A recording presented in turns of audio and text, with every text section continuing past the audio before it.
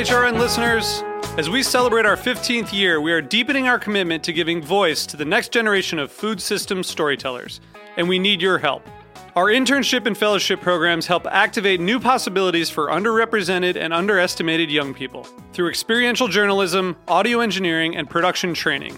Through these unique programs, HRN helps food equity stewards build essential workforce readiness skills that expand their potential and foster economic mobility.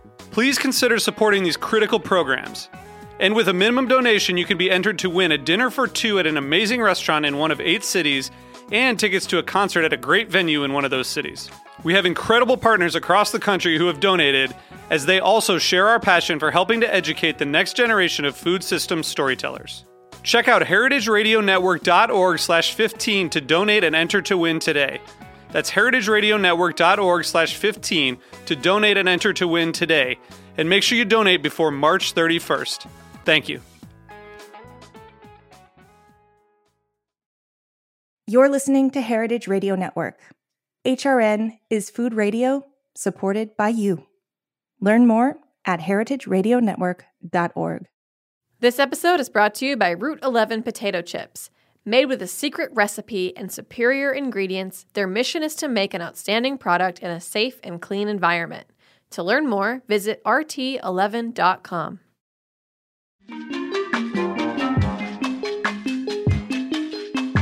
People in Southern California really love it. It's mostly about going there, like driving through and eating in your car. And they have this kind of secret menu. It's not written anywhere. You just learn from someone who tried this thing or heard from a friend. Like you can get animal-style fries, which is just like cheesy fries with onions. I heard this rumor when I was a teenager. If you go through the drive-through in reverse, so your car is fully backwards, you get a free chocolate shake for each person in the car. I was driving a 1992 Nissan Maxima that was a color I like to call electric beige. And it's like a really windy drive-through. So it's like you have to kind of do these reverse turns. I don't know that it was worth it. It was so difficult to go through this kind of bumper-to-bumper burger traffic backwards with a car full of other teens. But I've now done it. It was delicious. That was former SoCal teen Aiden Ling talking about the secret menu at the beloved regional burger chain In-N-Out. Whether it's off-the-record menu offerings or exclusive underground restaurants, the food space is no stranger to secrecy. This week on Meat and Three, we're uncovering closely guarded secrets of the industry. We'll investigate why some recipes are shrouded in mystery and the complicated methods businesses employ to keep them confidential. We'll also see how some secrets travel across generations to reveal fascinating bits of family history. Finally, we'll hear from cooks and chefs whose kitchen secrets may transform your own cooking. I'm Katie Mosman-Wadler, and this is Meat and Three on HRN. Meat and Three. Meat and Three. Meat and Three. One meat, 3 sides. Food, news, and storytelling. A square meal. For your ears. Meat and Three.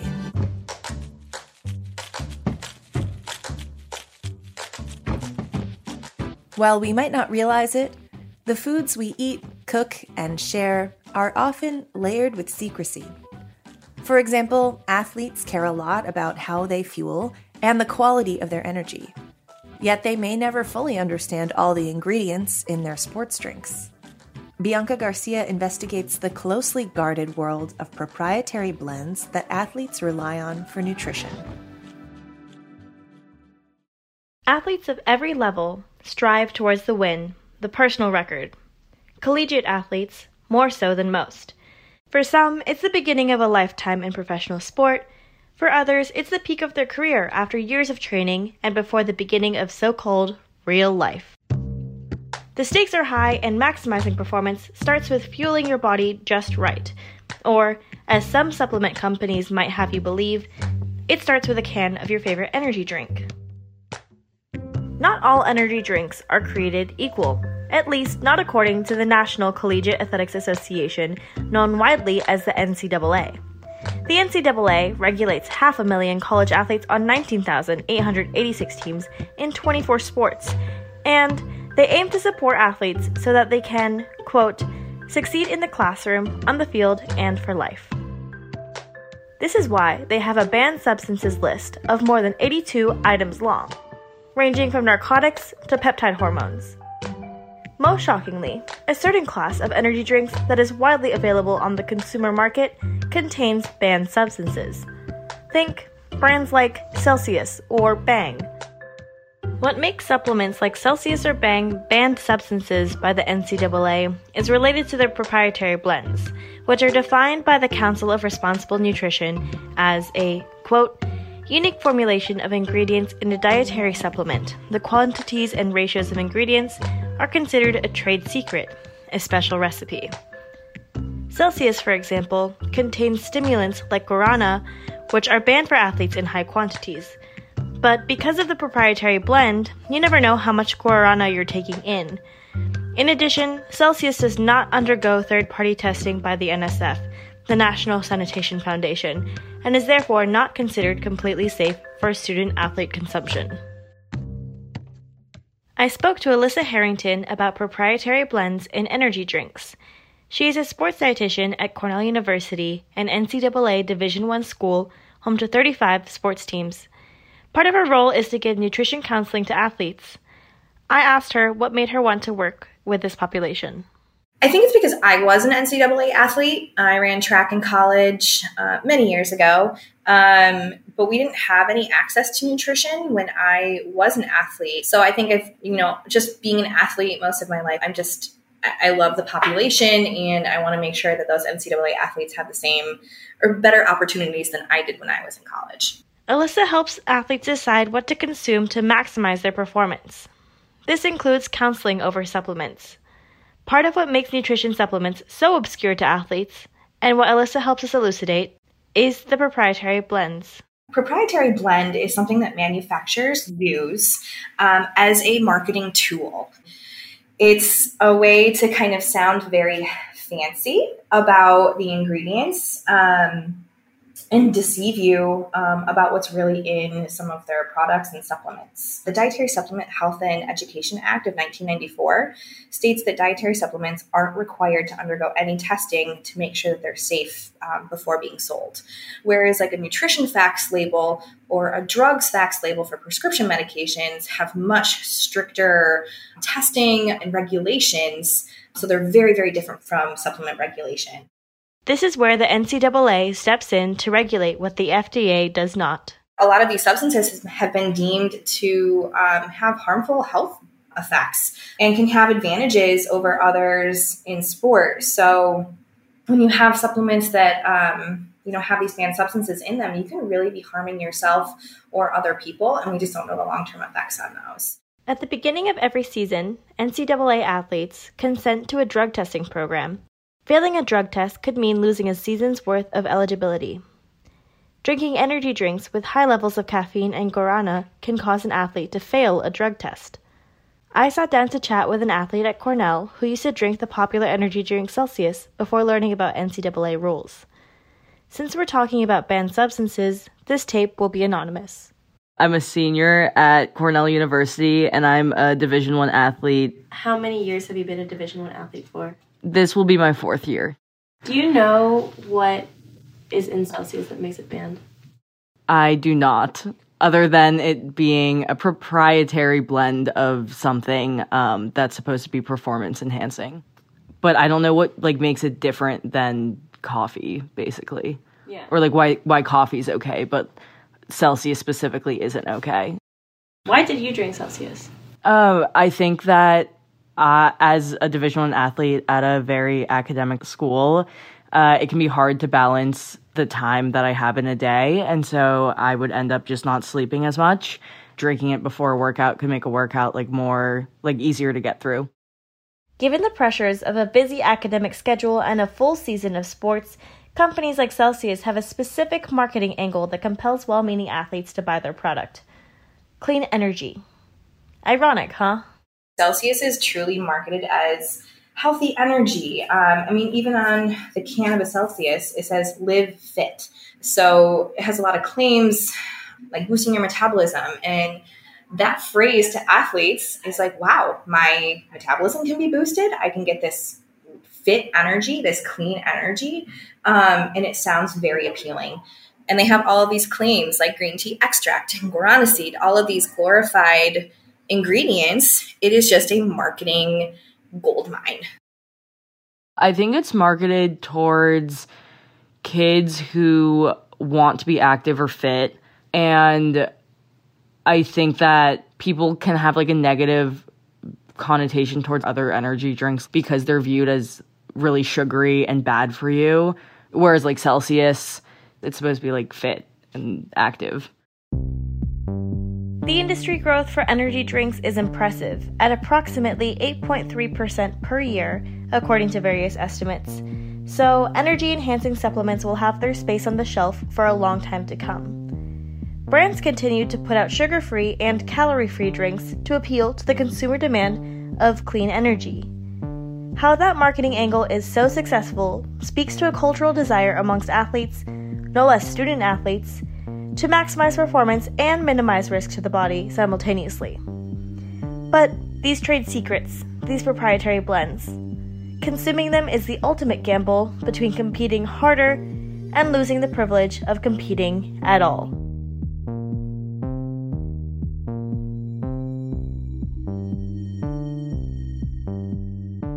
Bianca just gave us an example of what a trade secret can look like in the food world and how businesses protect their proprietary blends and other secret recipes. From confidential recipes to top secret production techniques, trade secrets are an integral part of the industry. But how do restaurants and businesses keep them under wraps? Vaidehi Kudyati explores the legal world of secrecy in food. For restaurants and businesses, to keep their recipes and techniques confidential is to survive in a fiercely competitive market. However, it's not enough for a business to want to keep their recipes or techniques under wraps. They have to ensure that what they're trying to protect can legally qualify as a trade secret, and as a result, potentially be protected by the law. But it's not always clear what constitutes a trade secret according to the law. I spoke to attorney Lauren Handel, who broke down the legal components of a trade secret for me. The law of trade secrets is basically you can have rights in something, some intellectual property that you have exclusively if you keep it secret. So you have to take reasonable steps to keep it secret. And it's something that is not generally known outside of your company. So it's not something that your competitors would otherwise have easy access to. And it gives you a competitive advantage because it's a secret and because you hold it exclusively. And if you can prove that you own a trade secret, you are protected under the Federal Defense Trade Secrets Act and the Uniform Trade Secrets Act, both of which have been adopted by most states with some modifications. These acts protect restaurants and businesses from a rival business or a former employee from using or selling a secret family recipe or a specialized production technique for personal gain. While this all seems great for a restaurant or business, trade secret laws aren't always so straightforward. Often, trade secret rights can clash with employee rights. Those trade secrets can they do also come up against the rights of an employee to develop skills, to develop their trade, to hone their craft, which is, in the restaurant industry, that's everything, is who you work with and what knowledge they impart on you helps make who you are as a valuable participant in the restaurant industry as an employee. That was attorney Jason Foscolo from the food law firm. The employer doesn't forego all of their trade secret rights, but there's a point at which there will be friction between, the needs of those two parties, one to maintain the security of and integrity of a trade secret and the other person to grow and develop their craft. And finding that black line in that gray space can be a little bit challenging. For instance, If a restaurant owner refuses to share a secret recipe with his employees, the chefs, it would be an example of a trade secret infringing on an employee's rights. But it is possible for a business to ensure that this does not happen. Jason suggests that a non-disclosure agreement could potentially protect both the employer and the employee.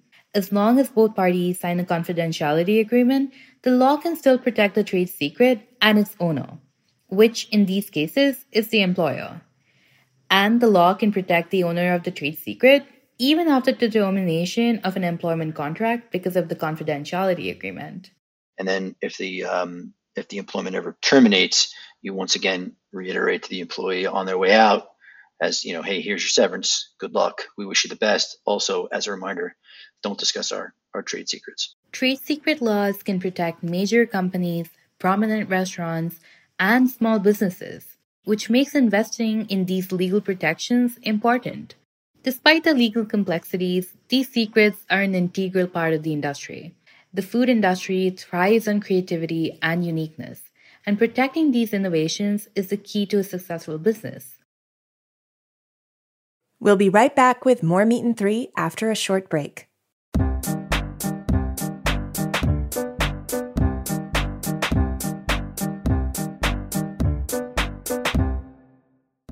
This episode is brought to you by Route 11 potato chips. From the moment Route 11 dropped their first batch of chips back in the early days of 1992, they understood their destiny as a high-quality producer. Instead of succumbing to the frenzy of mass production, they took advantage of their small size and made chipping a personal art form. The payoff was immediate, an incredible potato chip. With a secret recipe and superior ingredients, their mission is to make an outstanding product in a safe and clean environment. In this world of uncertainty that we live in, Route 11 potato chips believe comfort food can be just that. Know where your food comes from. To learn more, visit rt11.com. Welcome back to Meat and Three. We just saw how businesses in the food industry keep their secrets away from the public eye. But some secrets can't stay hidden forever.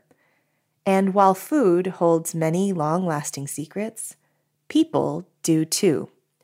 Aviva Futornik unravels her own family secret and learns how a tall tale can become truth through food. When my grandma Marge was little, her grandmother Ruth charmed her with tales of the old country. Ruth told her that she grew up in Austria and brought her mother, 2 sisters, and brother to the Bronx via the Upper East Side when she was just 19.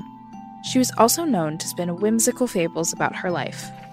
She claimed that her great-uncle was a renowned Talmudic scholar, reviled by his community for his teachings. The thing was, many religious Jewish men spent their lives learning text.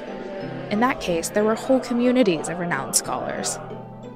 Ruth also claimed that she worked as a tailor for Kaiser Wilhelm II back in Europe. She always talked about this work with pride, even as the Kaiser spouted anti-Semitic rhetoric after his defeat in World War I. The story sits in the back of my mind. Did Ruth secretly work for the German Emperor, or was it a tall tale made up to charm her young grandchildren?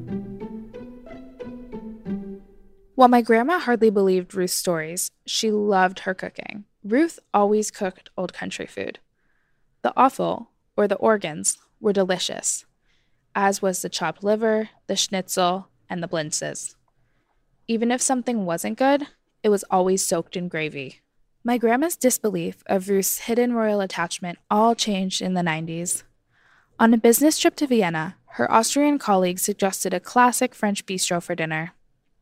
She declined, instead requesting a traditional Viennese meal. Inside the homely wooden restaurant, smells of meat wafted in the air. When the plates full of Wiener Schnitzel, Buschel, and sauerkraut arrived, she knew what it was. The food of her childhood. Her grandmother's cooking. My grandma hardly knew if Ruth was even from Austria. But now, from a bite of schnitzel, a whole childhood of stories became available. I set out on a search through the Internet archives for any mentions of my great-great-grandmother. Could I prove that she was from Austria and lived in Germany? Could I connect her to the Kaiser? Listed as Rose on the 1930 federal census, She and her mother Lillian were listed as Yiddish speakers from Austria.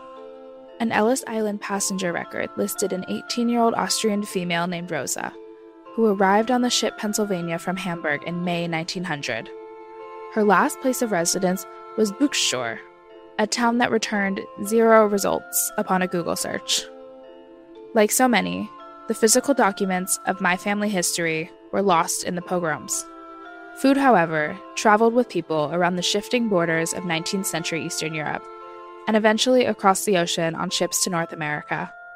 While my great-great-grandmother's secret teenage past remains so, her legacy is visible through the lasting flavors of her cooking.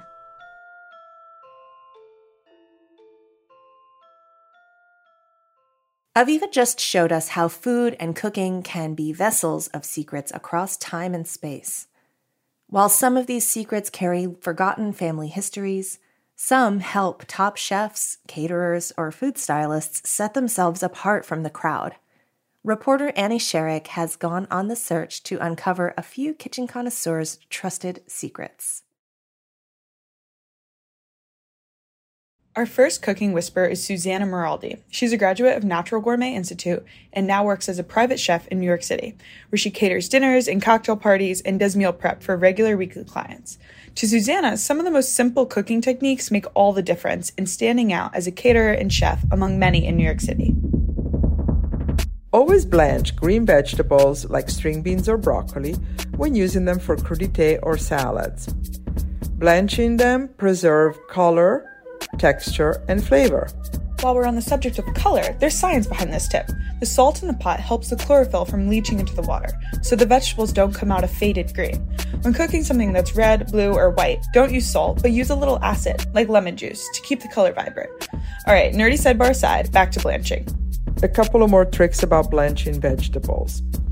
Use a large volume of well-salted water. Remember, blanching water should taste like the sea, so don't skimp on salt. Once done blanching, shock them in the freezer for about 5 minutes instead of using an ice bath. And even if you're not a huge cook, Susanna has a tip for you. Here's the easiest and fastest way to have really good roasted corn. The Trader Joe's frozen roasted corn. It's really, really good and a great hack. Alright, now that we've all added the Trader Joe's corn to our shopping list, next we hear from Kathy Cook. She's the owner of Minnie's Bake Shop in New York City. Before she started her business about 10 years ago, she was a prop stylist working on food shoots for magazines, websites, and advertising.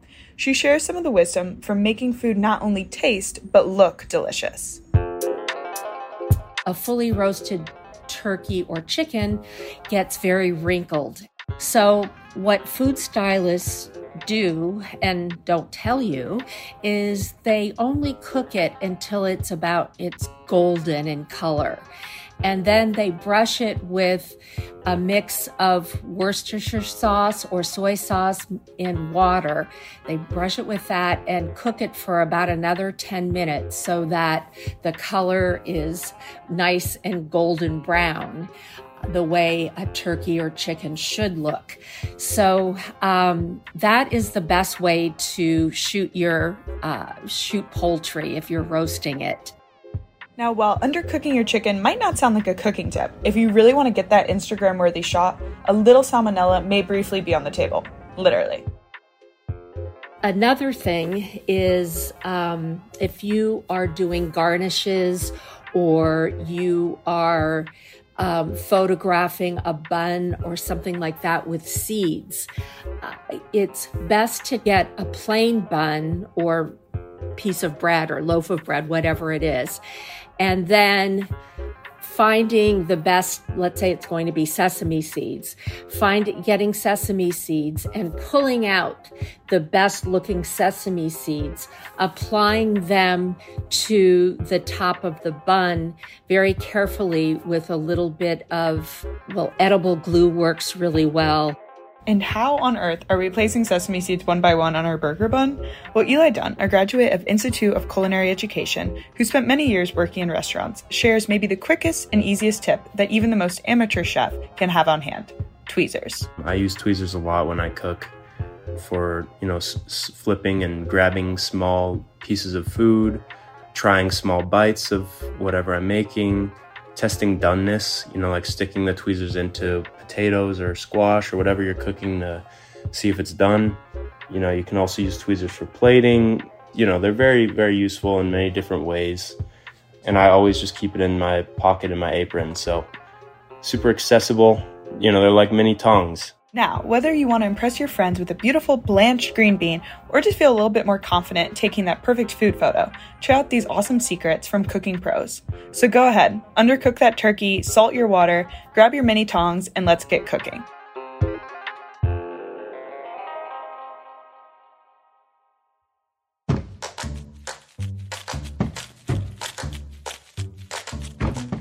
That's our show. Thanks for listening. Learn more about this week's guests and topics in our show notes. Special thanks this week to Annie Sherrick, Aviva Futornik, Bianca Garcia, Vaidehi Kudyati, and Zoe Gruskin. Meat and Three is produced by Kevin Chang Barnum, Matt Patterson, and me, Katie Mosman Wadler. Our audio engineer is Matt Patterson. Our theme song was composed by Breakmaster Cylinder. This program is supported in part by public funds from the New York City Department of Cultural Affairs in partnership with the City Council. Meat and Three is powered by Simplecast. Meat and Three is a production of Heritage Radio Network, the world's pioneer food radio station. Learn more at heritageradionetwork.org and follow us at heritage_radio. And please stay in touch. Whether you have a story idea or would just like to say hey, write us at ideas@meatand3.nyc. That's all spelled out.